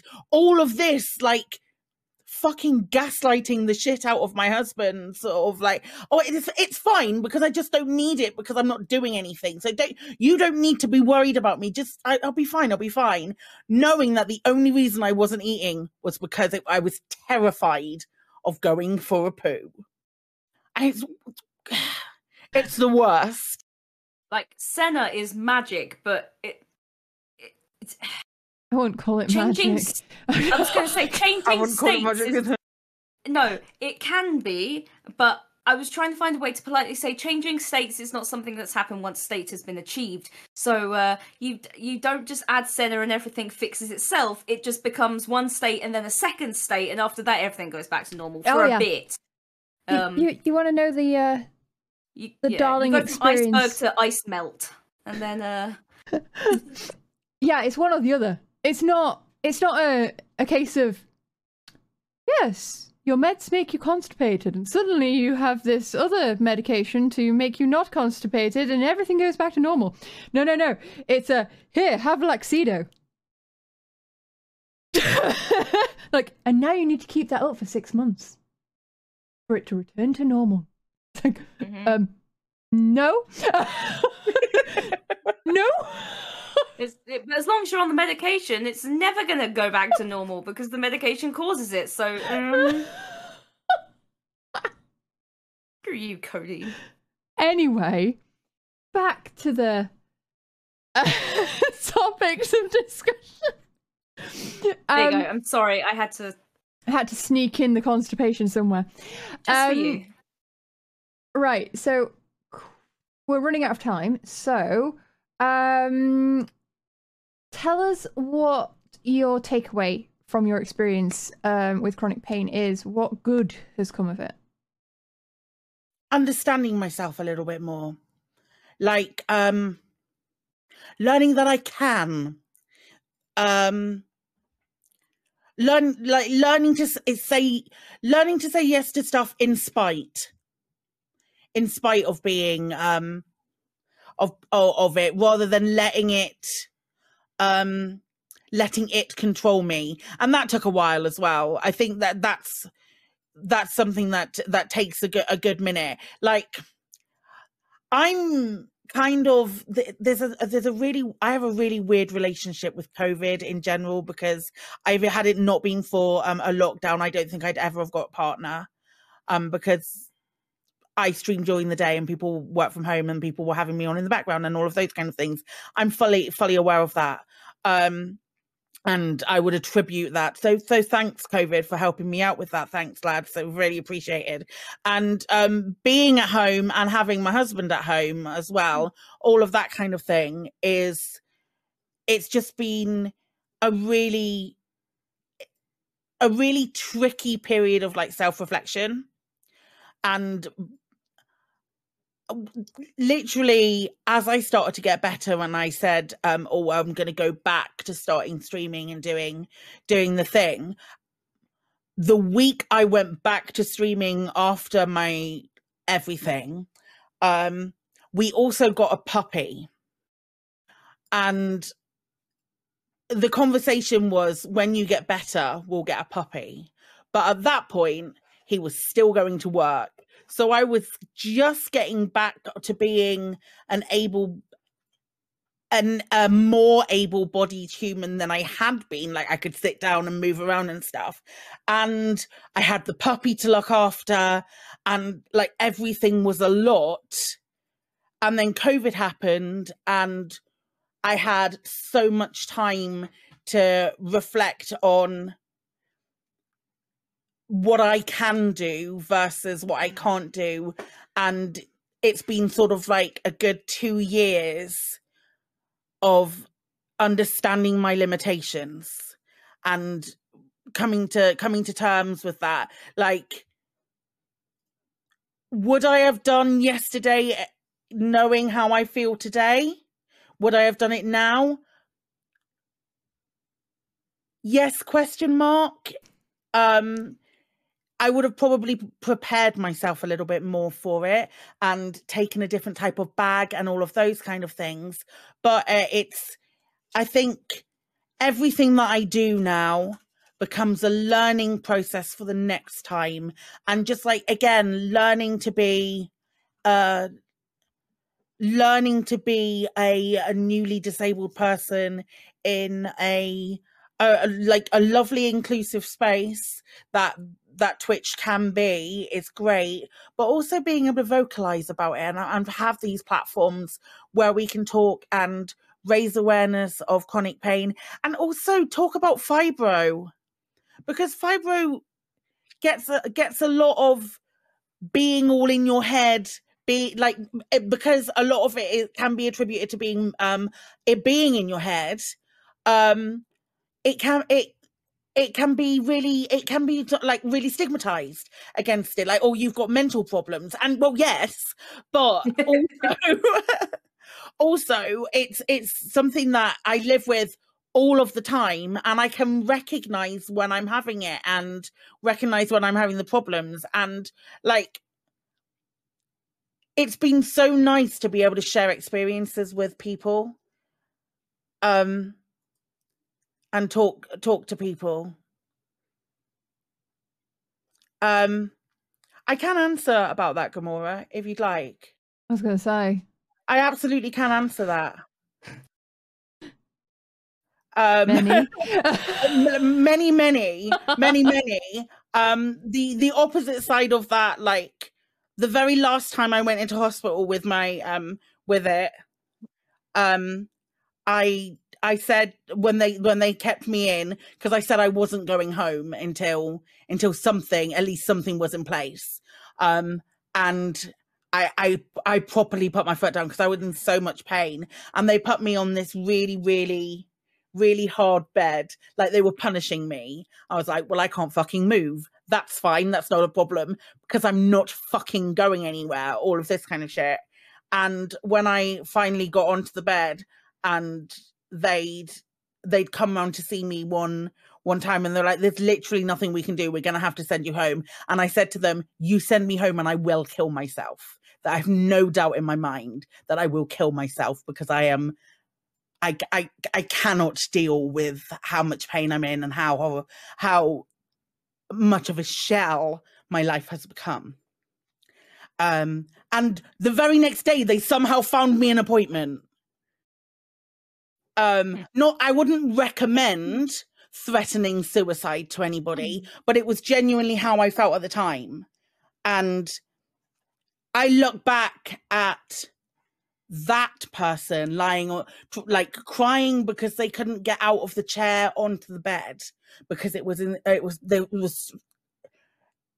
way it was laid out was the wrong side. So it just took me hours to get onto the bed, and I was asking for any sort of painkillers, and they were like, the only extra thing we can give you is morphine. And I was like, that's great, I'm allergic. So it was a really fucking, I feel so sorry for her. I feel so sorry for her, because she literally, I would have come home and I would have done it. Not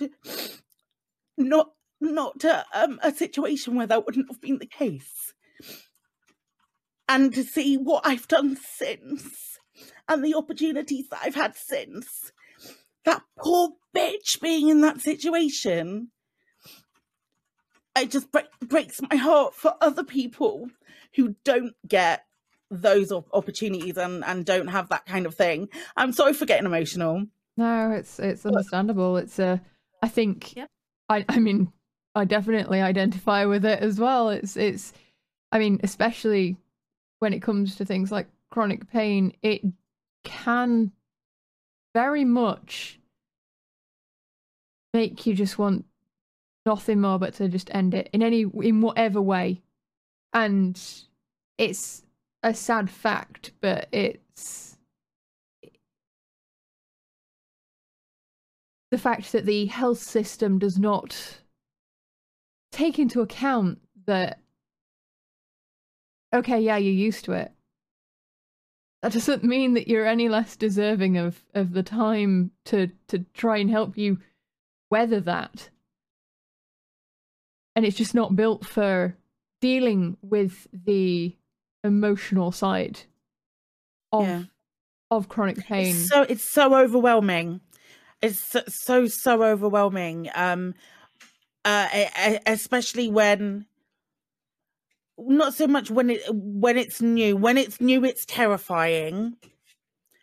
But when it's been constant for months, and in some instances years. My very best friend has been going through pains for years and years and years, and Mine's been since I was 16.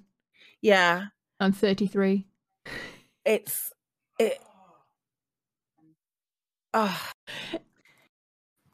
horrible. It's horrible, and there definitely is a point where you need to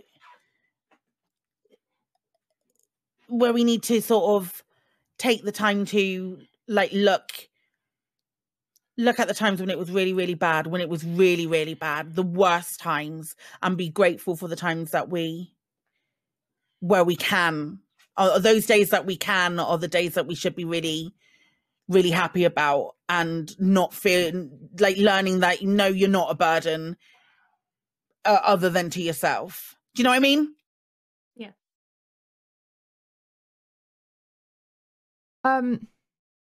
Right, I'm gonna move on to some audience questions as we're 15 minutes from finish.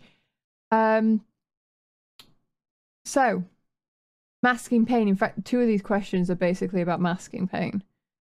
Do you do it? Do you do it on streams? How do you do it?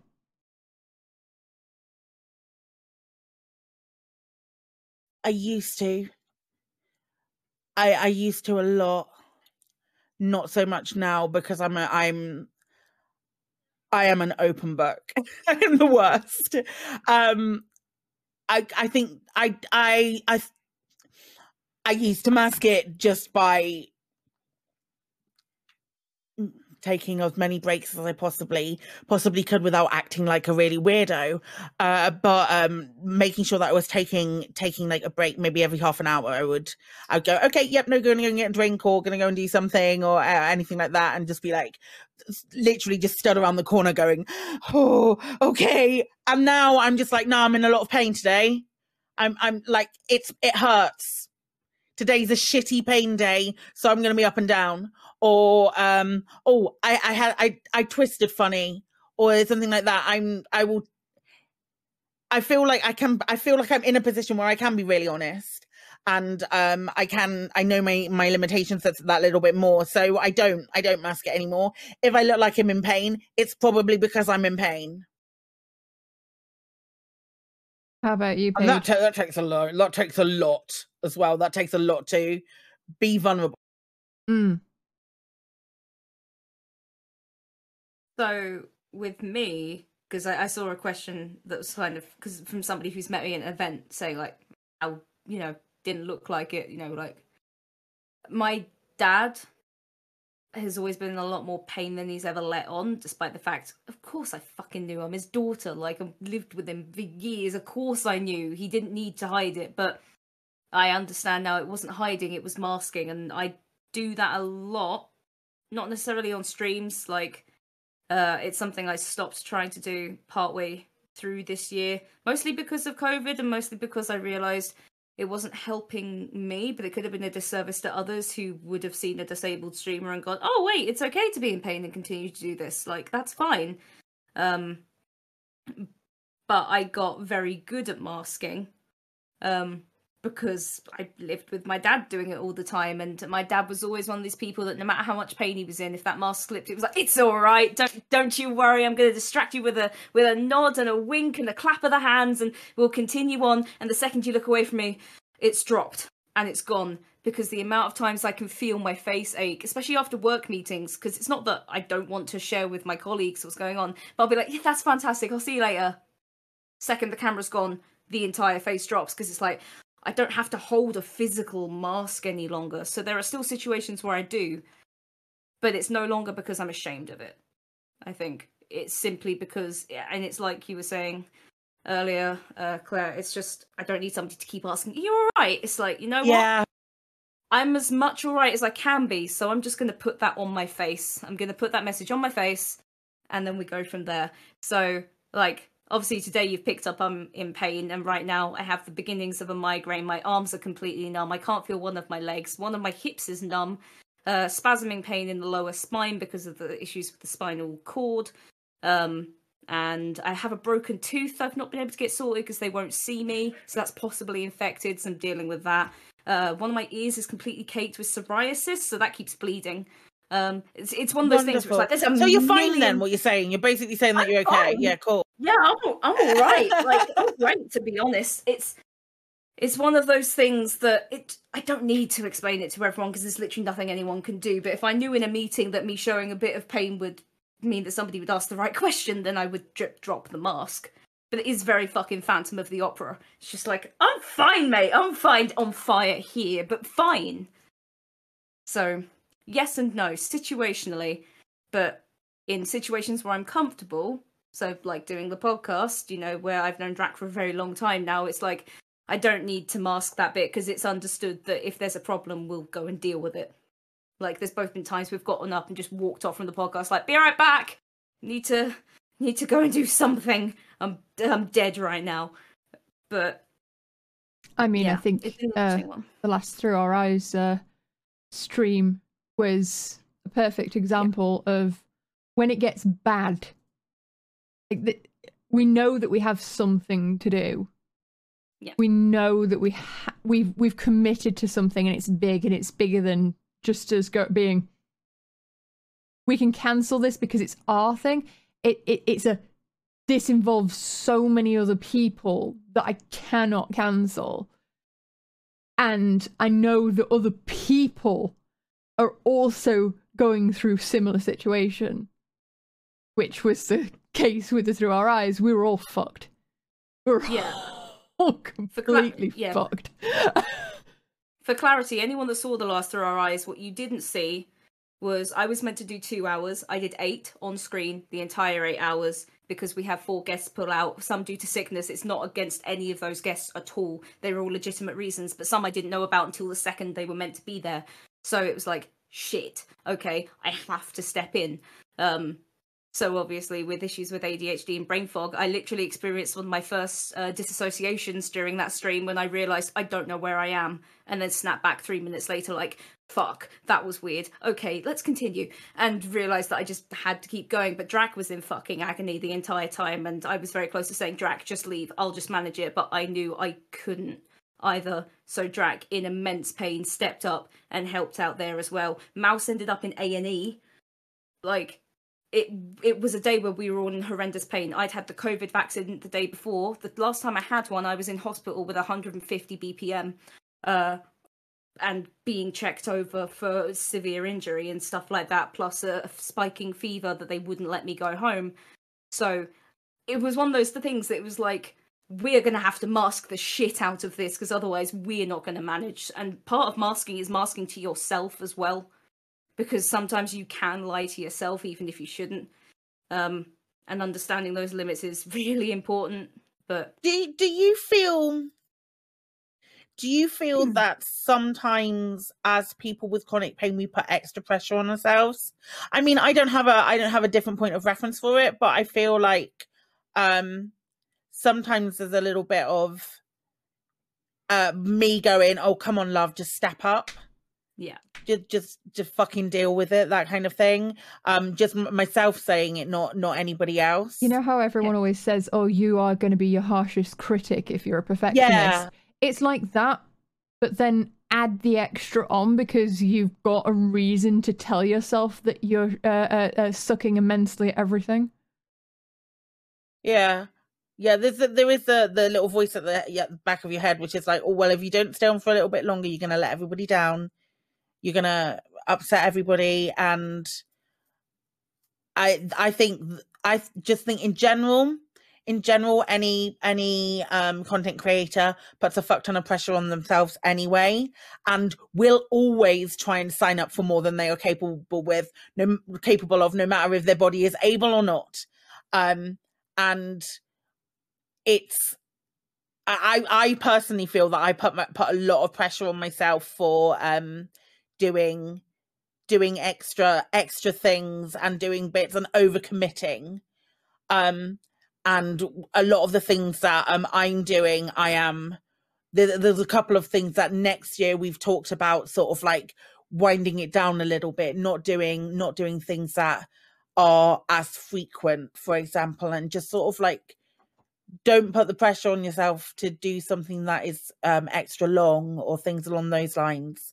Or if you do something that's weekly, maybe think about switching it over to maybe every 2 weeks, something like that.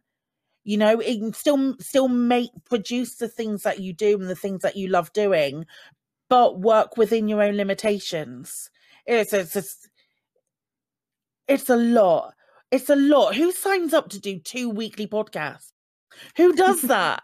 Who fucking does that and then works so hard Not on it? us. Well, good Mad for you. people. Mad people. I think it's what Drag said earlier, though, about rebellion, especially when it's your own body telling you no. It's like, fuck you, buddy. You can't tell me what to do. You can. Jesus, that You're hurts. not the boss of me. Oh shit! Hang on. Oh, sorry. I'm so sorry. I got you back. I didn't mean it. I'm so sorry. That's why we forced ourselves through with the stream, because it was a Yeah. charitable event. We had 20 people riding on it, and everything went fucked the day of. It wasn't like we had a week's notice to know this was going to be bad. Let's rearrange. And you put so much effort into those streams as well. Not to say that you don't put effort into anything else. That's really bad of me. I mean, come on, we're just dossing it here. Well, I mean, fuck it, right? You know, we'll do it on the night. It'll be fine. But it's like you put so much. There's so much time and effort that goes into the prep of all of those sort of things, and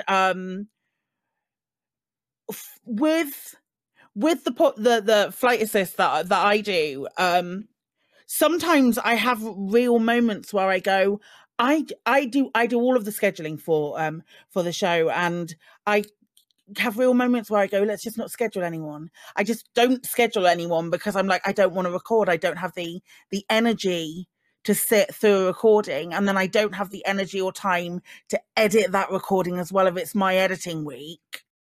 And it's like, there's so much. It's not just a case of going and sitting and having a chat. There's so much extra that goes into all of those things. It's just it's weird. It's weird, and I always bite off more than I can chew, and I hate myself for it. Yeah. The first Through Our Eyes stream, for reference, was because I pretty much catalogued it, so I had an understanding of it. It was about 100 hours work minimum for that first 10-hour stream, because I had to, just for like background info, to manage harassment for things like having lots of trans guests on. I had to go through 160 search terms manually and add them all to the stream, but obviously you then have to go and find all those terms as well, so that was another 4 hours to trawl all of the dredge of the internet to make sure I'd found every iteration I could, and it's worked because we've not had a single harassment case on one of the streams, which has been amazing. But every single subsequent stream takes a minimum of 50 hours because it's finding 20 to 40 guests every single time, finding hosts, making sure they know what they're doing, making sure that you have all your imagery created, that you have your messaging, but it's bypassed through somebody else to ensure it's sensitive and written correctly, then to actually run the event, overlays, backups, charity communique. It's a full-time job on top of an already full-time job, which is why there's only been one since I took my new job, because I've not, at the minute where I'm busy with my day job, which I haven't had for 2 years because of leaving Frontier, going into, content creation, then 2 years of COVID, and then I got the job of my dreams, and then realizing, crap, I have the job. Oh, that's going to change everything. I'm used to spending 12 hours laying down. Now we've got to sit in a chair and actually work, help. There's not time for a second full-time job on top of the first full-time job and the full-time job of being chronically ill. It's a hell of a lot of work. And I mean, you run 2 podcasts as well. Like, that's... I don't run one of them. I don't run one of them. One of them can fuck off, really, but the other one... one of them I'm just there, but the other one is like...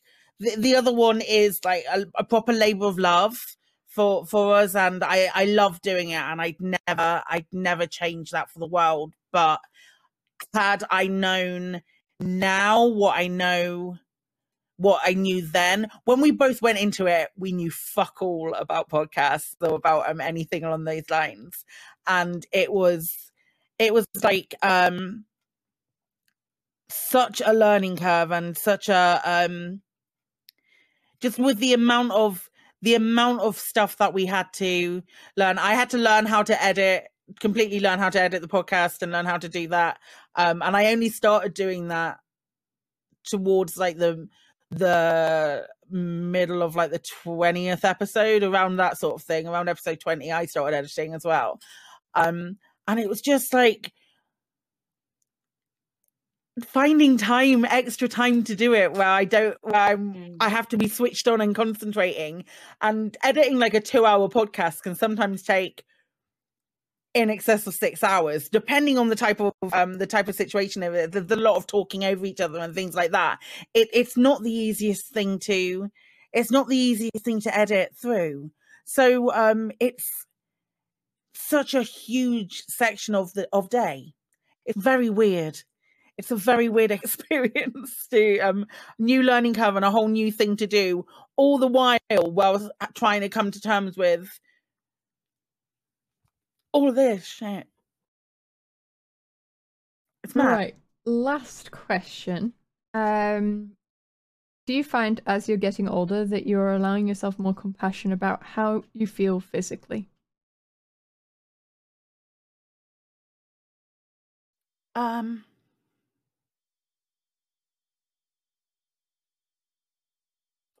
I sometimes feel I'm a little bit harder on myself rather than being more forgiving.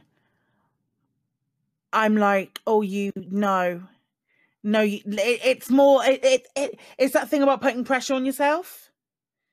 I'm much more inclined to say, no, you can do it. You can do this. If you like fully put your mind to it, you can do it. Stop being such a baby in more of a sense of the word.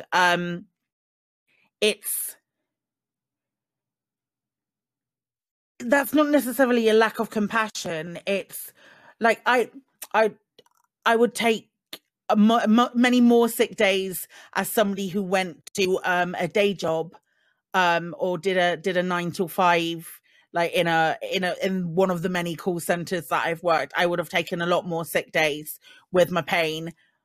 Other than when I've been streaming, I haven't taken a lot of days off from streaming unless I've absolutely had to. Normally I just do a shorter thing or something because I know that I can sit down and I know that I can put some makeup on and I know that I can start streaming. How long it's going to be, that's completely down to me. How long this session is now completely down to me. Like, I don't feel guilty about just streaming an hour and a half. I'm really proud that I streamed an hour and a half. And I got my arse into gear and actually did that after I did that. It's more like the reward of going, yes, you've managed to succeed doing that, rather than going, oh no, love, it's all right, just chill out for the whole day. But just put your it's more of a mental shift with me.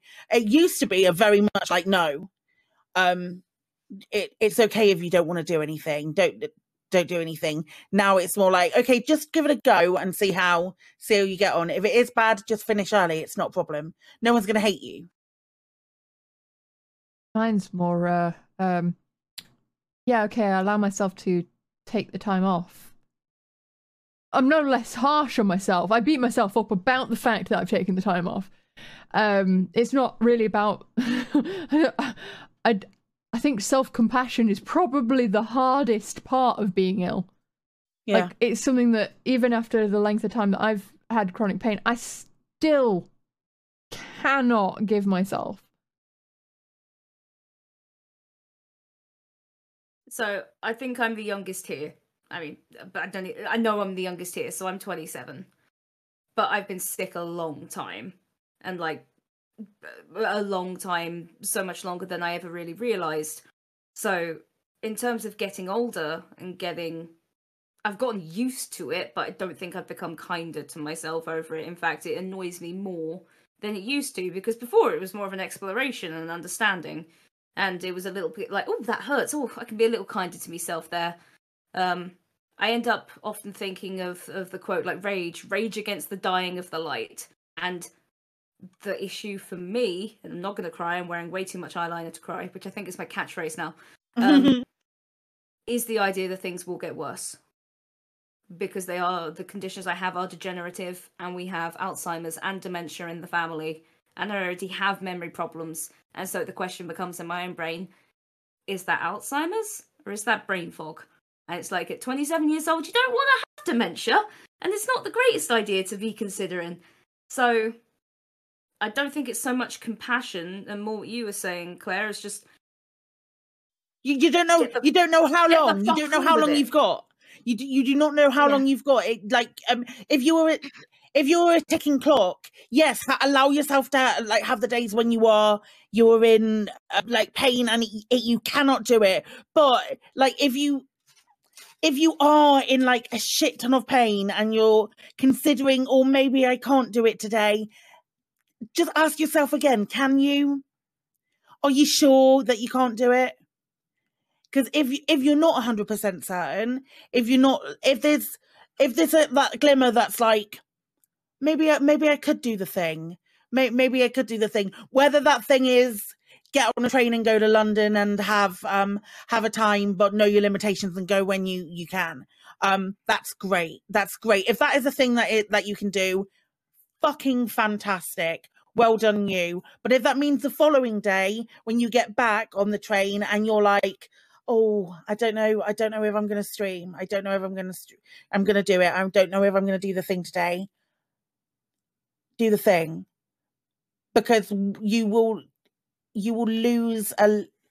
regret not having done the thing. If it's something that you're not going to regret having done, I mean, more power to you. You've got a built-in excuse for not wanting to do the thing. If you don't want to do the thing, you've got a built-in excuse to not do it. But if you know that it's not going to hurt and it's not going to make you make anything better, worse, or exacerbate any pain that you have, then I say do the fucking thing, because you don't know how long you've got. You don't know how long you've got left to do the thing. So do the thing. Why the fuck not? Yeah, it's one of those things. Your worst enemy is yourself. I mean, there are other enemies out there. We won't name them now, we don't have time. But the worst enemy will be yourself. So I think that's why we did the Through Our Eyes stream, because it was like, we've done too much in it to give it up now.